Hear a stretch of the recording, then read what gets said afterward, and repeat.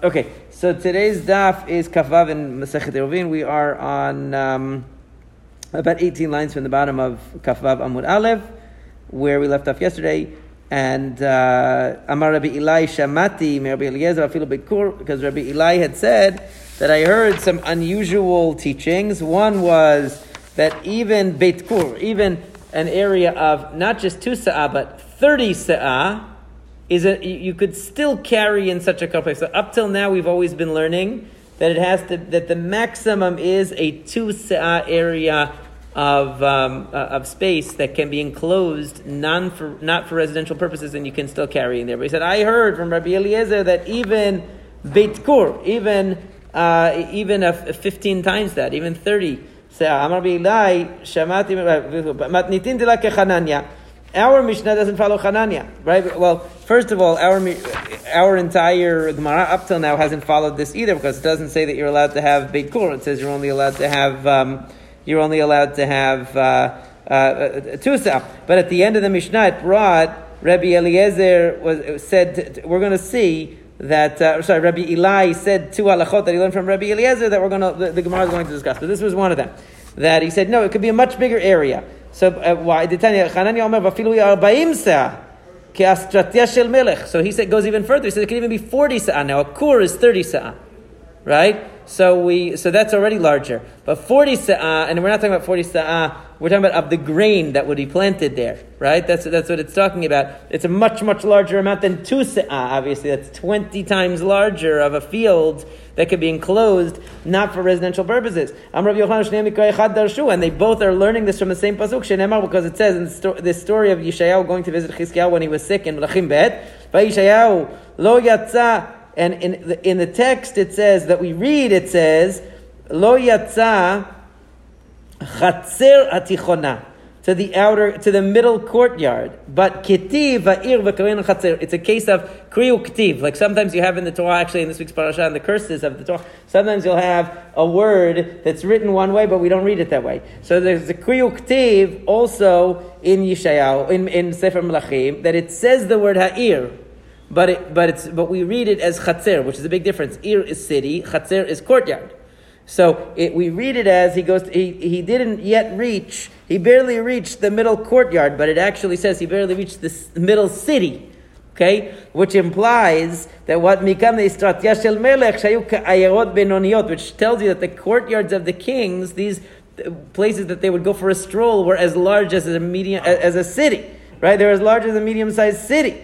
But the point is that therefore one is saying 30, that's 30 sa'ah of area of grain planting. The other one says, no, it's 40 sa'ah of grain planting area. But the point is that they're saying, you see that it's called a chatzer, it's called an enclosed area, even though it's very, very large. So we should be able to extend the concept of an enclosed area, even if it's not for residential purposes, to be even larger than 2 sa'ah. But this story, they're just using it as a way to learn it from the text. They're not saying they're not making it literally saying that that's what's going on in the pasuk. They're saying that it's called a chatzer, even though it's very, very large. So we should also be able to call another enclosure chatzer, even though it's very, very large. Now in that story, Yeshayahu was going to visit Chizkiyahu because Chizkiyahu was sick. And actually Yeshayahu came and told Chizkiyahu, you're going to die, so get your affairs in order, it's all over. And then Chizkiyahu prayed, and it's saying as soon as Yeshayahu got out of the palace, he wasn't even in the middle courtyard yet, and Hashem already told him, no, go back and tell him that I accepted his prayer, and he's getting more time. So that's what it's talking about. So first of all, what is the machloket here between Chananya and Rabbi Eli that heard from Rabbi Eliezer? Is it 30 sa'ah or 40? So more savar ayod benon yod havyan bitkur, or more savar mem sa'ah havyan. So in other words, they're basically saying the same thing. They're saying that an area as large as a city could be defined still as a chatzer, an enclosed a courtyard. And the question is that 30 sa'ah of space or 40 sa'ah, but they're both agreeing that it's much, much more than the 2 sa'ah that everyone else says. Now the halakha is the 2 sa'ah. We don't follow these opinions, but it's interesting that they both are making a much bigger area. What was Yeshayahu doing in that courtyard?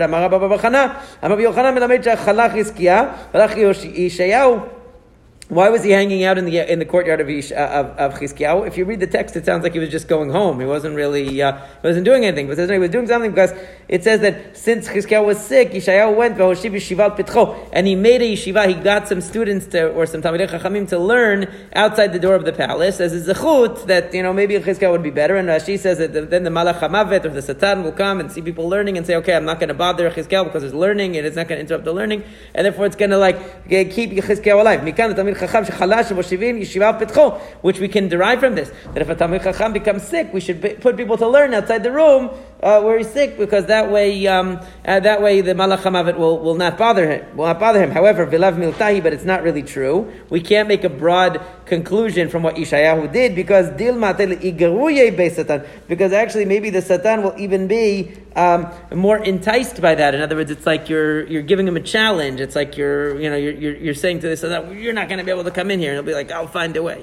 So you don't want to go head to head with the Malach Hamavet. So maybe it's even worse. Or if you want to look at it in terms that are maybe psychological terms, metaphoric terms, you could say that a person who does something like that, maybe they feel overconfident because they say, oh, it's okay, and nothing's going to happen to me because I have learning going on here, and we're reading Nishmat Kol Chai such and such times, and we're reading this, and we're doing that, and therefore no harm is going to come to me. So it gives a person like a false sense of security, maybe, if they have things going on, instead of, in the case of Chizkiyahu, he actually did teshuvah, or he prayed, and like that was the right thing to do, instead of the false security that could come from anything else.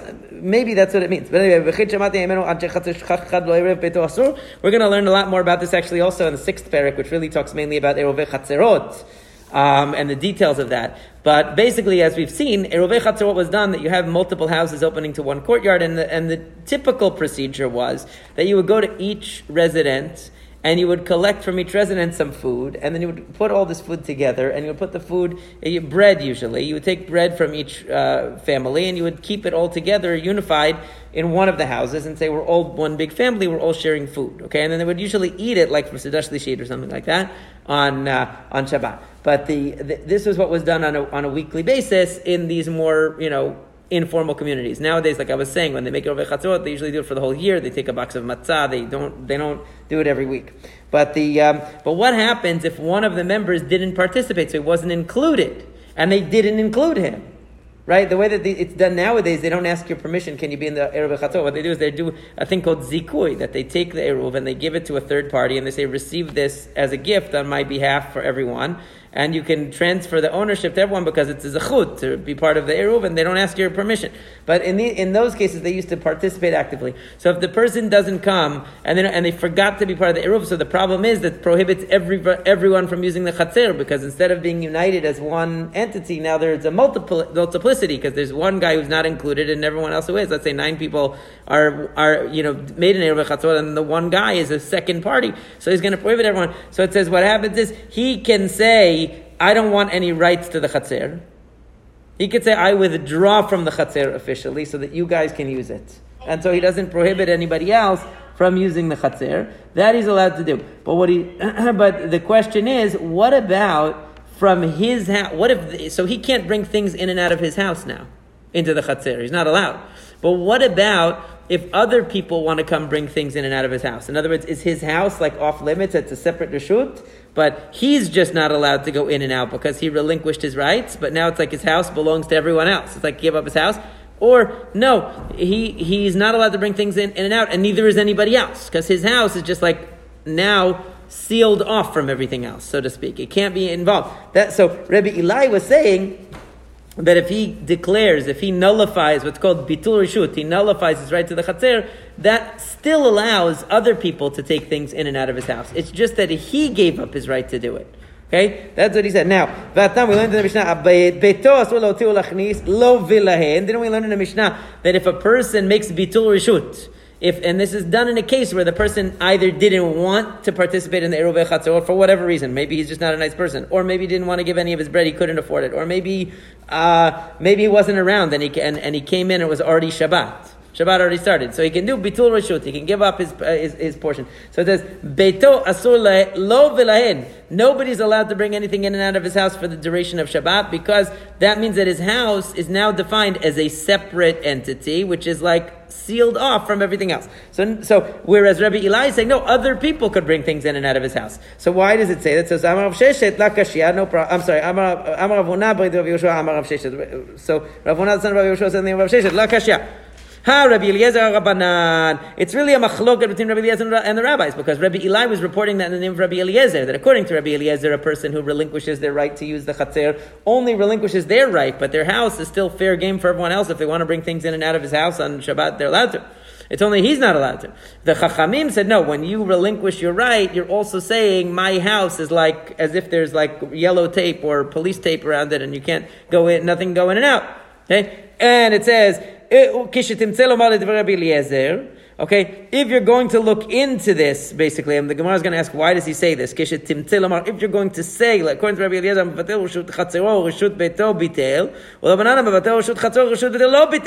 so, meaning that, according to Rabbi Eliezer, when a person nullifies his rights to the chatzer, he's also nullifying his rights to his house. In other words, he's saying, you guys, my house belongs to you. He's saying, I'm just a guest here of you. My house also belongs to you. So therefore, the other people in the chatzer can bring things in and out of his house. But according to the rabbis, when he nullifies his right to the chatzer, he's just saying, I withdraw from any use of the courtyard. But I'm in my own house. My house is now a separate reshut. It's just detached from everyone else's, because I'm not going to take anything in and out of my house. But nobody else can take anything in and out of his house either then.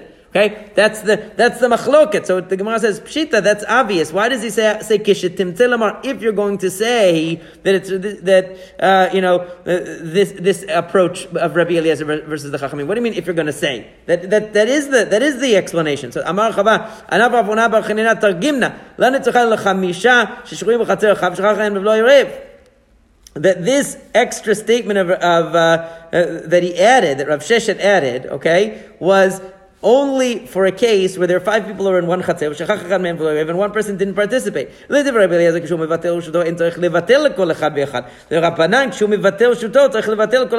a further reason why Rav Sheshet gave his explanation. In other words, it's not like he wasn't just explaining to you the basic mechanism, because that's obvious, that if according to Rabbi Eliezer, when you give up your rights to the chatzer, you're giving your house up to everybody else, basically. And according to the Chachamim, no, you're just giving your right to use the chatzer.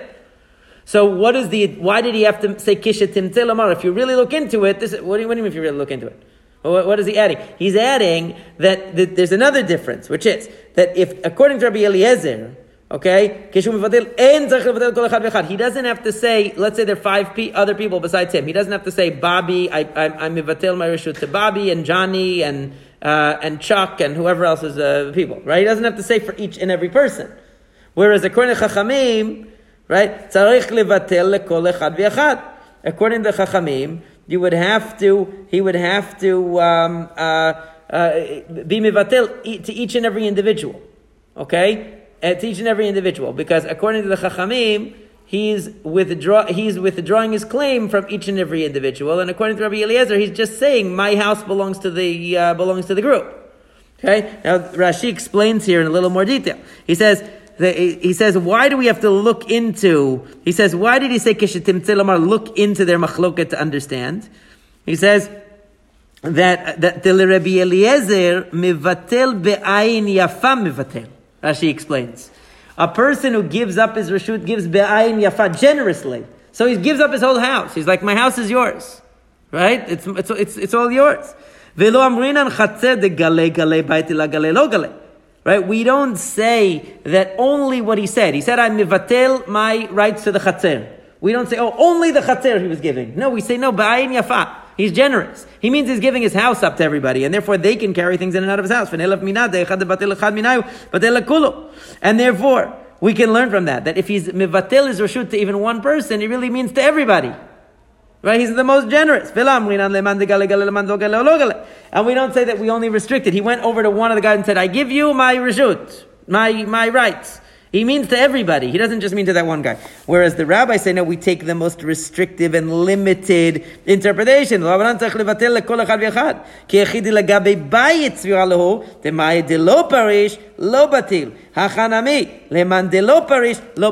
we take the most limited. So if he only said, I'm giving up my rights to the chatzer, that means I'm keeping my rights to my house. And if he only said to one guy, I'm giving you my rights, he only meant to that guy. So we have to take each and every guy. The kulan asurin, everybody else won't be able to use it. Okay, so the point is that, and then he goes on to another case. But the main point here is that whether we interpret the words broadly or we interpret them in a limited way. And so according to Rabbi Eliezer, what Rav Sheshet was saying is look into what they're saying here, because there's something more here. It's a question of whether we interpret the words as generously as possible or as limited as possible. And Keman as lahadetanya, and so therefore we can extend this and say, whose opinion is reflected in the following Braita? If there are 5 people in one chatzer, and one of them forgot to make the eruv, when he does bitul reshut, he doesn't have to include each and every person. Who is that opinion? Keman Rabbi Eliezer, right? That's Rabbi Eliezer's opinion, that we take his nullification of rights as broadly as possible. Okay? Rav Kana matneachi. Rav Kana had this version that we just gave, but Rav Tavyomi matneachi. Rav Tavyomi had a different version of this. That this comment of Rav Sheshet was actually explaining this Braita, not about our Mishnah. It was explaining the Braita. Keman az lahadetanya hey sheshroyim b'chatzer echad v'shachach echad me'en v'lo erev kishum mevatel reshuto eno tzarich levatel reshuto kol echad v'echad. That the original question, right, in our version, they were explaining the Mishnah first, or explaining Rabbi Eli's opinion that was in the Mishnah. In this version, they were explaining the Braita. The Braita says that if a person gives up his reshut, he doesn't have to give it to explicitly say each and every person. And they asked, Keman, whose opinion is that? Amar Rav Huna bar Yehuda, Amar Rav Sheshet, Keman ki Rabbi Eliezer. Right? In other words, it's the same conclusion, that Rabbi Eliezer is the one that says that when somebody says, I'm giving up my rights, he gives up everything. He gives up his house, and he gives it to everyone but himself. Right?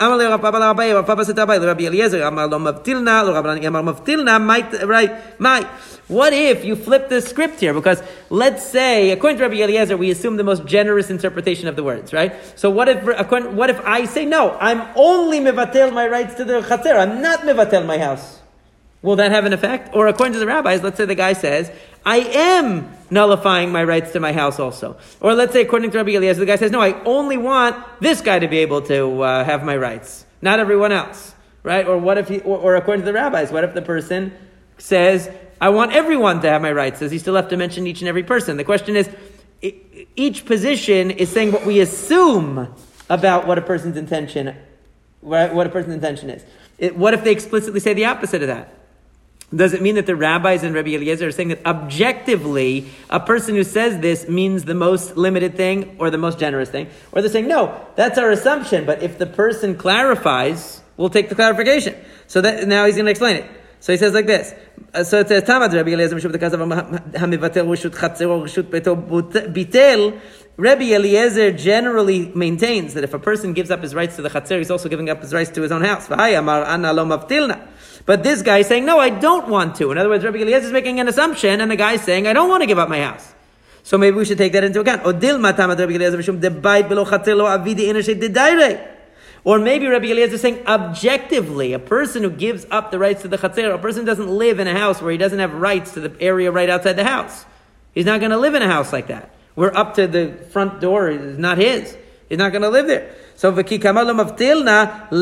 kol keminei.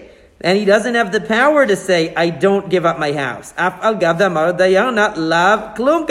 His words won't have any meaning. In other words, is Rabbi Eliezer saying, when a person says, I give up my rights to the chatzer, we assume he's giving up his rights to the house. Is that just an assumption? It's just an assumption. But if he said, no, I don't want to give up my rights to my house, we would take it. Or we're saying, no, it's a person who gives up their rights to the chatzer automatically, by definition, is giving up the rights to the house, and you can't say anything other than that. Right? Meaning, is Rabbi Eliezer saying that's the objective meaning of your words. It doesn't matter what your intention is. And similarly, the Rabbanan, Yamar Mavtilna, Maitama, the Rabbanan, Mishum de Kasav, Reshut Chatzero, Reshut Betel Lo Bitel. Vayamar Mavtilna. Same thing we can ask on the rabbis. The rabbis generally say that if a person gives up the rights to the Chatzero, he's not sacrificing his rights to his house. But this guy's saying he wants to give up the rights to his house. So why can't he give up the rights to his house to him? The difference would be that if you give up the rights to your house, at least the other people in the Chatzero can bring things in and out of your house. Right? Or maybe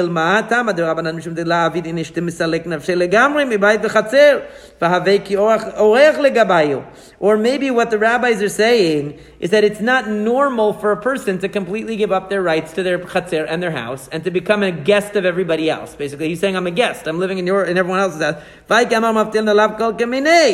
Or maybe And maybe, therefore, a person who says, I'm giving up my house and my rights to the Chatzer, according to the rabbis, is just a loony. He's just crazy, right? And it wouldn't count, right? And it wouldn't count at all. So, Amar le ben Rabbanan ben Rabbi Eliezer, kevan de galei date galei. So the answer that was given, this was a question that Rav Papa asked Abaye, and Abaye answered that in a case where the person makes their intention explicit and says, even according to Rabbi Eliezer, if the person says, no, I don't give up my rights to my house, he's just assuming the person intends to do that. But if they explicitly say otherwise, we take that as they're saying otherwise. And the rabbis would agree that if the person said, I'm giving up my rights to the Chatzer and also my rights to the house, that allows everyone to go in and out of his house and to use his, to bring things in and out of that person's house. And he's like a guest of theirs now. He's allowed to do that. It's just that the rabbis and Rabbi Yehuda and Rabbi Eli are arguing about what do we assume, right? Or Rabbi Eliezer, what do we assume is the meaning of a person's statement? But if they clarify it one way or the other, we take the clarification, and that will define the parameters of what happens, right? And then he said, "This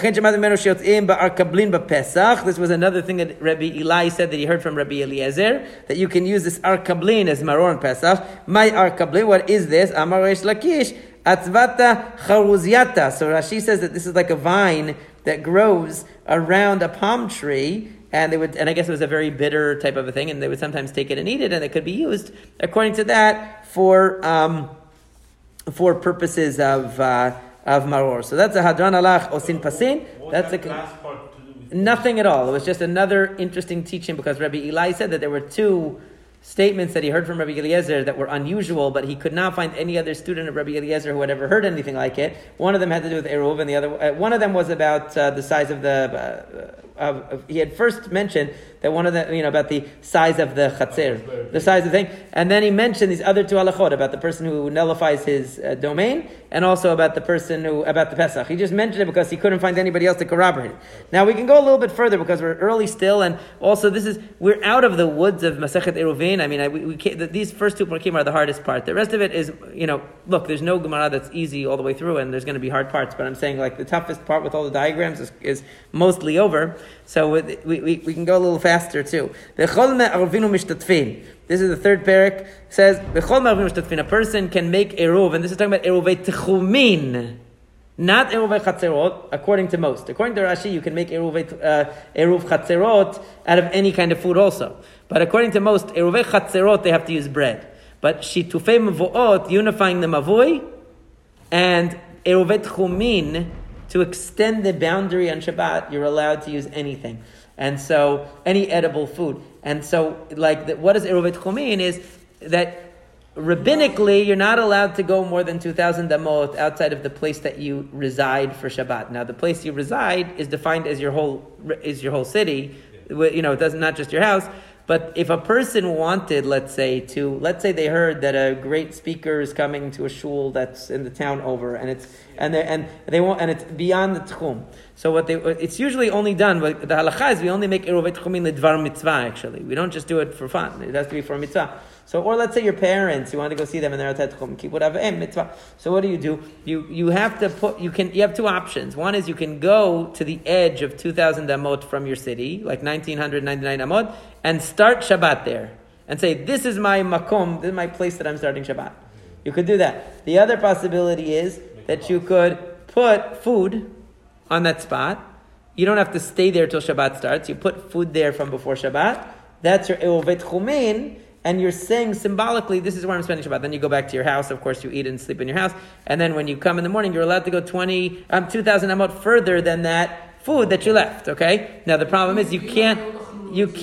What? But we'll get to that. Don't ask every question. Leave the Gemara to ask those questions. Yeah, but if you go in the other direction, you can't go even one step in the other direction out of your town now, because you restricted. In other words, you only get one direction. So if you decide to go 2,000 amot to the west of your town, you can go one step to the east of the town. You can go to the town, and you can go to the Eruvei Techumin. You're stretching it, but you still only have 2,000 amot. Now, there's a whole discussion among the Rishonim if there is any Techum min haTorah. Some of the Rishonim maintain that there is such a thing as tchum min haTorah, also a longer tchum, not 2,000 amot. Some people say no, the whole concept of tchumin is only the Rabbanan. The Ramban actually says there is a level of tchum that is deoraita, but this is talking about the rabbinic tchum, and that's why you're allowed to extend it. Meaning a very far distance, a further distance, might actually be an isur deoraita to go outside the tchum. This isur of tchumin, from the fact that the rabbis can fix it by telling you to put food at a spot, you could tell it's only a rabbinic law because they wouldn't be able to play around with a deoraita and in that way. Now you can use any kind of food to make that eruvet tchumin. In fact, when I lived in a neighborhood where there was a problem, there was a power plant right in the middle of the community, so it actually broke the residential area enough that they had to have an eruv tchumin just in order to have service, like to have the minyan. And we used to have a minyan in someone's house. It was a very small community that I was helping out to start. And so we were on one side of the neighborhood, and a lot of people were on the other side. And so to be able to go up to the synagogue from where we lived, that was as far as we could go. They put the eruv tchumin like on a place in the middle. And so, and they would use mustard actually, and we'll learn more why. But they used mustard because you have to have enough for everyone who's using that eruvet tchumin of the food. And if you use a condiment, since the amount of condiment that you normally use is very small, so you could count the jar of mustard as like enough for everybody in the whole minyan. So that's one of the things that I learned it lima'aseh from that. But anyway, the two things you cannot use for eruvet tchumin is you can't leave like a cup of water and you can't leave salt. These are not considered mazon. They're not considered food. Similarly, maser sheni. A person has to take maser sheni from their grain, and if they don't want to lug all the grain up to Yerushalayim to eat it there, then they switch it for money. They take the money to Yerushalayim, and then there they can purchase whatever kind of food they want to, as it says in Parashat Re'eh in detail about what you can do with that. But you can't buy water or melach or salt because they're not considered to be mazon. They're not considered to be nourishing food. Okay? Now, vanoder min hamazon mutar b'may melach. Similarly, a person who makes a neder, who makes an oath not to have mazon, he says, I'm not going to have nourishing food. He's allowed to drink water and eat salt because they're not considered nourishing food. You could put a bottle of wine, you got to be careful with this, but you could put a wine as an eruv to the nazir, even though the nazir himself can't drink the wine, but you could leave it in the spot for the nazir. Let's say the place that he wants to leave his eruv tchumin, the only thing that's around is wine, even though he can't drink it, it's a food, so it's enough. And you could even put truma for a Yisrael, meaning even though the Yisrael cannot eat truma, it's food. Okay? So Sumuchus Omer B'chulin. Sumuchus disagrees. He says it has to be something that the person's able to eat, and therefore if he is a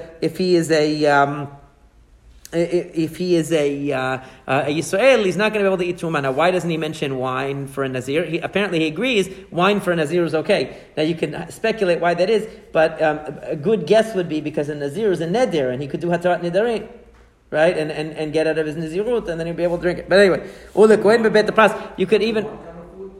You just put one food. One food. Now, you can also put the eruvet tchumin in a bet pras. Bet pras is an area where there used to be a grave, and it's since been plowed over, and now it's a doubt whether there are bone fragments or whatever. We've learned about it before. It's treated as a safek of tumat met. It's a doubtful tumat met to go there, and that's why you're not supposed to go there and then go to the Beit HaMikdash or something. You have to, or they would blow on the ground, right, to blow away the dust to make sure that nobody stepped on any bones, whatever. But you could put it for the kohen there because since it's only a rabbinic question of whether it's really prohibited to go there, it's only rabbinic not to go there, so you're allowed to. Rabbi Yehuda says you could even put the eruv tchumin up for the kohen in the cemetery. Why? Because he could put himself in it. He could make a partition, or someone could carry him in a box or whatever, and he could get there like the Cat in the Hat or something, and he could get there and he would be able to access the food. So since you'd be able to get it, it's okay. Now the Gemara says, Amar Rabbi Yochanan, in the Medina min haklalot, afilu b'makom shene'emar chutz. You should never take the word kol literally, right? Whenever it says all of something, don't take it literally. Even if it says chutz, even if it says everything except for this, there still might be more cases that are not being mentioned explicitly. Right, so it says, since Rabbi Yochanan said, even in a place where it says chutz, even in a place where it says all of X or Y except for this, okay, he said, don't believe it. So from the fact that he says, even in a place where it says chutz, he must not have been talking about our Mishnah, because our Mishnah does say chutz. He was talking about another Mishnah where it doesn't say chutz, and he was saying, in this case, don't take the generality too seriously, And even in a case where it says chutz, don't take it seriously. So what case was he talking about? Because he said, which means he must have been in a different subject when he said it. Where was he talking? In the Masechet Kiddushin. Okay? Where it says, Kol mitzvot aseh shezman gama, anashim chayavin, v'anashim pturot. Because it says all positive mitzvot of the Torah, a man is obligated and a woman is exempt. Right? If it's time-bound, positive mitzvah, v'shelo azman gama, echad nashim v'echad anashim chayavin. But if it is a positive mitzvah that is no limit in time, then men and women are equal. They're all obligated. Uklalahu, but is that really true? And that was Rabbi Yochanan's point. Don't take that too far because it's not exactly true. Because they call mitzvot aseh shezman gama, anashim pturot. Is it really true that every time-bound positive mitzvah, a woman is exempt? Haray matzah. What about the mitzvah of matzah? Mitzvah of matzah, a woman is obligated to eat matzah on the night of Pesach, for sure. And simcha, Rashi says, v'samachta ata u'beitecha, the mitzvah of simcha and yom tov, women are also obligated. V'hakel, gathering together at the end of the Shemitah, on Sukkot, in the conclusion of the Shemitah, they would have something called hakel, where they gathered everyone together, and men, women, children, everyone had to come to hear the king read from the Sefer Torah. We're going to read about it soon in the Torah, very soon actually, in not this week but next week, right? The mitzvah the shezman gama. Well, these are all positive time-bound mitzvot, v'nashim chayavot, and yet women are obligated. So it's not true, the statement that all positive time-bound mitzvot women are exempt. And v'chol mitzvah the shezman gama nashim chayavot. And is it really true that every non-time limited mitzvah a woman is obligated? That's also not true. Harei Talmud Torah, because a woman is not obligated to learn Torah, and also Periyah v'Rivya, they're not obligated to have children, even though usually they're the ones that want to have children more than anything, but they're not obligated. Right? Maybe that's why they're not obligated, because they could be that because it's just natural for them to have the maternal instinct. The father says, it's more bills and more stress and all this, and so maybe he has to have the mitzvah. I don't know. I'm just guessing. But Pidyon Ben, also Pidyon Ben is a mitzvah that the father does for the son, but actually technically it's a mitzvah for the son. So if a son grows up and realizes his father never did Pidyon Ben and he turns 13, so then he has to do his own Pidyon Ben. But there's no mitzvah on the mother to do Pidyon Ben.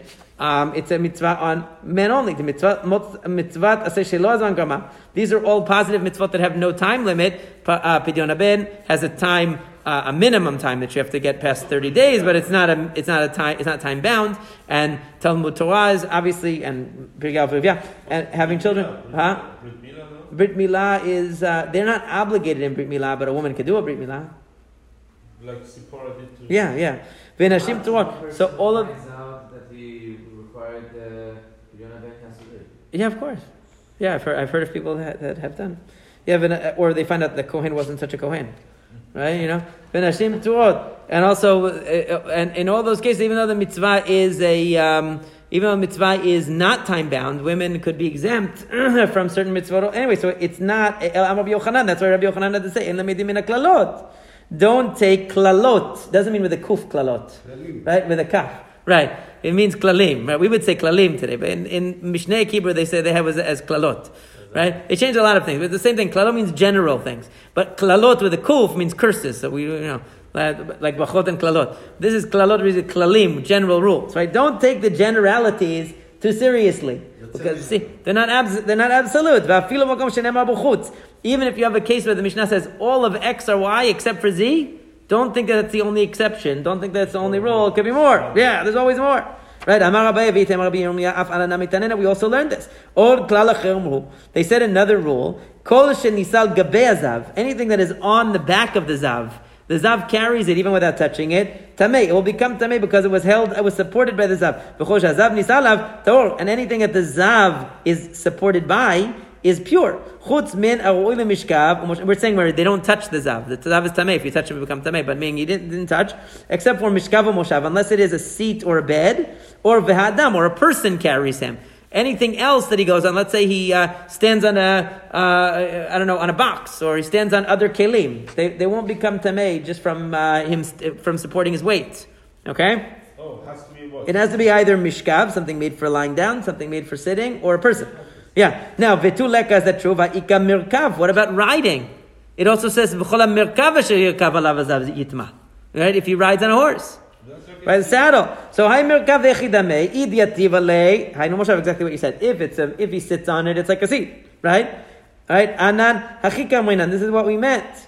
Right? Ha'ika gabad uchpa. What about the gabad uchpa? Is like the reins that he holds, that he leans on, because he leans his weight on it. somewhat that what he holds in the saddle when it's on the So it says Titania hukaf tamei moshav, right? Vatafus tamei merkav. And so it says the ukav, the saddle that he sits on, is tamei from sitting.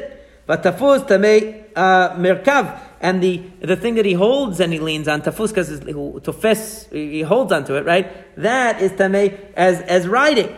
Right? So that's a case where, so you see that it didn't mention it before. There's an exception because it said nothing will become tamei from supporting the weight of the zav unless it's a seat or it's a person. But what about the reins of the horse that he leans forward onto the reins will come tamei. It's not reins, but it's like the piece in the front that he leans on, that he holds on. That also, even though he's not sitting on it. So there's an exception to so you see, you can't generalize. And Amar Ravina, Vitem Rav Nachman, Af Anana Mitanena B'chol Me'avinu Mishtatin Chutz V'Namayim V'Melach. We said in our Mishnah that you can use anything for Eruvet Chomin, even anything except for water and salt. Ve'tu'uleka, is there nothing else? Va'ika Kmeinu Pitriot. What about truffles and mushrooms? They are not considered. They're things that grow from the air. They don't grow from the ground. They don't have roots, right? So you're also not allowed to use those. So you see that even when it says chutz, min hamayim u'min hamelach, there are more things that you're not allowed to use for eruvet chumin, because you're not allowed to also use mushrooms, because they don't grow from the ground, and they don't have the same status as food. They're not a pri, right? They're not a pri. They're not a fruit. And so you see that there are more exceptions than what are actually written in the Mishnah, even though the Mishnah says all cases chutz except for this. Still, we don't take it literally, and we say that it means there's more exceptions.